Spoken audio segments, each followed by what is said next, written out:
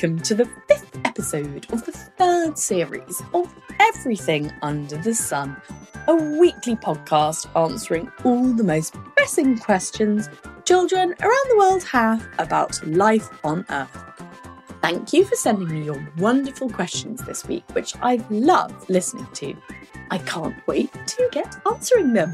Thank you to all of you who've bought a copy of Everything Under the Sun. I hope you're loving reading a question and answer every day of the week. There's one for every day of the year, and people tell me that they've been reading their birthdays first or reading one every morning before they go to school. So say there's a question about autumn leaves, and they're chatting with their family about leaves and looking at trees while they walk to school.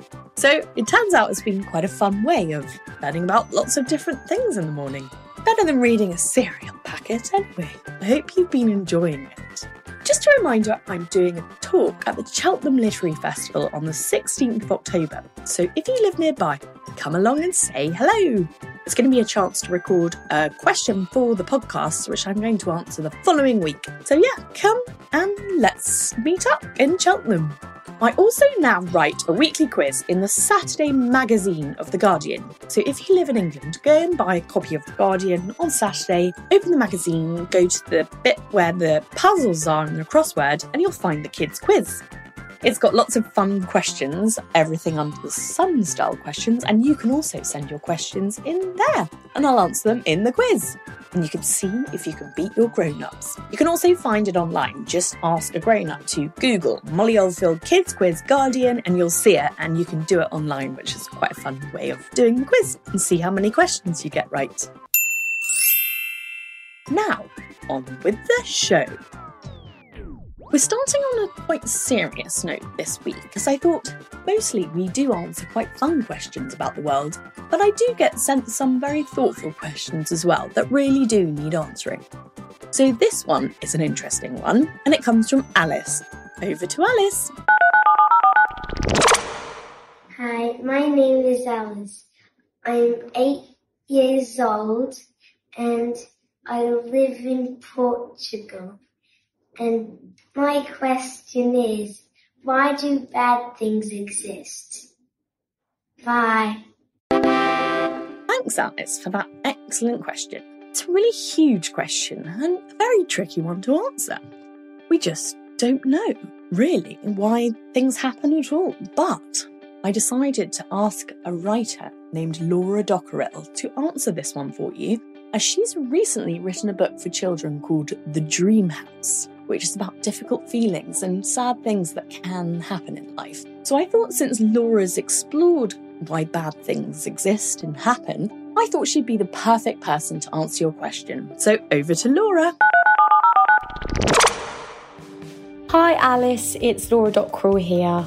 So I saw your lovely video and your question, why do bad things exist? Well, that is a ginormously overwhelming and daunting, scary question, and one that I always ask myself. I truly like to believe that you can't have light without shade, and you can't have sunshine without rain. So I reckon the reason why we have bad things is so that the gorgeous, juicy, glorious life stuff can roll on too. And that's how I like to see it. It gives me hope, it gives me comfort, and I hope it does to you as well. What an amazing question. Thank you. Thank you, Laura, for your very thoughtful answer. We all wish bad things would never happen, and that only wonderful, beautiful things happen to everyone we love. Mostly good things do happen though, so please don't worry. The world is a lovely place, and there's so much love and joy in it. And I want you all to be happy and enjoy your life. But it's good to sometimes think about how to help people when bad things do happen, and to sit and be a little philosophical sometimes.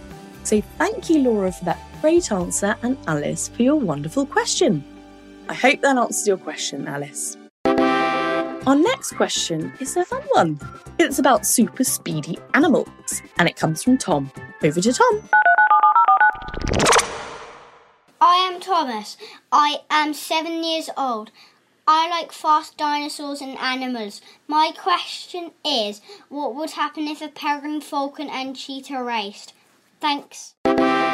Thanks, Tom, for sending in your wonderful question. It's a good one to think about. Imagine a race between a falcon and a cheetah. Well, in the wild, the average speed of a cheetah when it's running at its top speed is 33 miles per hour. It's easier for them to change direction when they're running slower, so they don't tend to run at their top speed in the wild. But they have been recorded sprinting in the wild at 58 miles per hour. As for our second contestant, a peregrine falcon can fly up to 242 miles per hour when it's diving towards the ground, which is obviously a lot faster than a cheetah. But that's only when it's diving straight down to the ground. So to make it fair, I think they would have to be flying normally in this race, in which case falcons travel at around 40 to 60 miles per hour. So if a falcon had to fly in a straight line next to a cheetah, it will probably be a tough competition. I think the falcon would just about win. But a really fast and fit cheetah could also be the winner. One of the most reliable cheetah speed records was measured by a conservationist who raised a cheetah from a cub. He decided to measure the speed this little cheetah could run by tying meat onto his car and then driving off. And the cheetah chased at him and he measured the speed and it was 64 miles per hour. I hope that answers your question, Tom, and thank you for sending it in. Did you know a falcon dives so fast that the air moving towards it has the power to explode its lungs? This doesn't happen though, because falcons have very special cones in their nostrils, which are called baffles. Baffles are such a clever design that humans have noticed them and copied them and used them in their design of jet engines. Falcons also have a ridge over their eyes to keep them shaded, a bit like wearing sunglasses. And they have special bones that hold their eyes in place when they're making sudden, fast moves. Did you know falcons sort of have teeth? Birds generally don't have teeth. Some birds have these tooth-like saw-shaped things called tomia that run along the edges of their bills. This helps them to grip food. Falcons are quite interesting. There's a few other birds that have this too. They have something called a tomial tooth. It isn't like our teeth, but it's as close as birds get. It's a little tooth-like thing that sticks out on the underneath side of their top beak, and they use it to kill prey. Which brings me onto our third and fourth questions, which come from Ivy. She wants to know things about teeth. Here's Ivy. Hello Molly, my name is Ivy. I am 6 years old. I am from Auckland, New Zealand. I like swimming and tennis. My question is, what are teeth made out of and why would the tooth fairy want it? Thank you, Ivy, for your lovely questions. Well, this week your mummy on Instagram sent me a photograph of your copy of Everything Under the Sun. And she also showed me the page in the book where your questions are. She said you were super happy to see your questions in Everything Under the Sun, the book. So I thought, as an extra happy-making thing for you, I would put them on the podcast too. So here we go. Here are the two answers to these two questions from Ivy as they appear in the Everything Under the Sun book. Now let me find the page.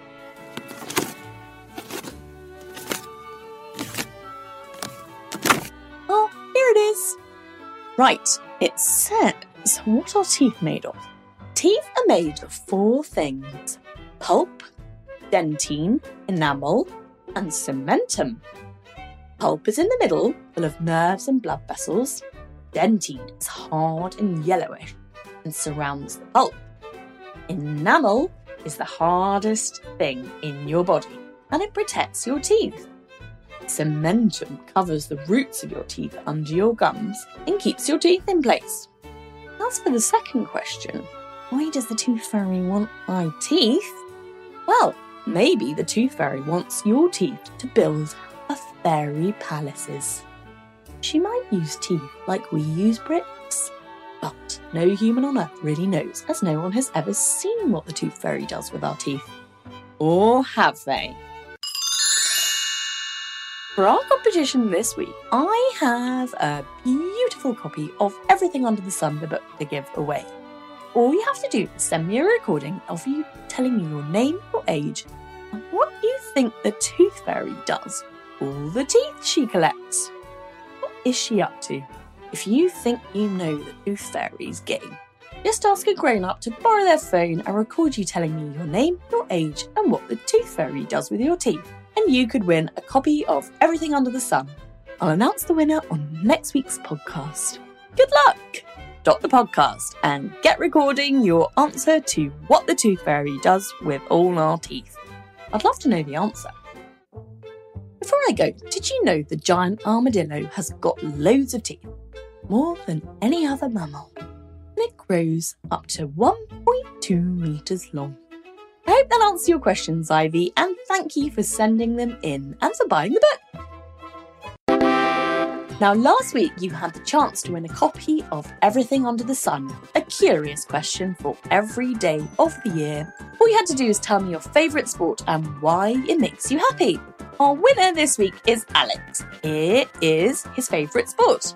Over to Alex.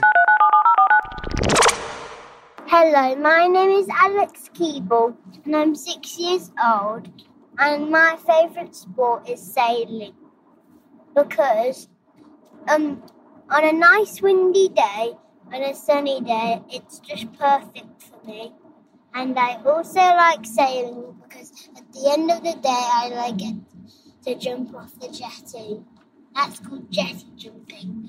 Congratulations, Alex! A copy of Everything Under the Sun will be popping its way through your letterbox very soon. I hope you love it.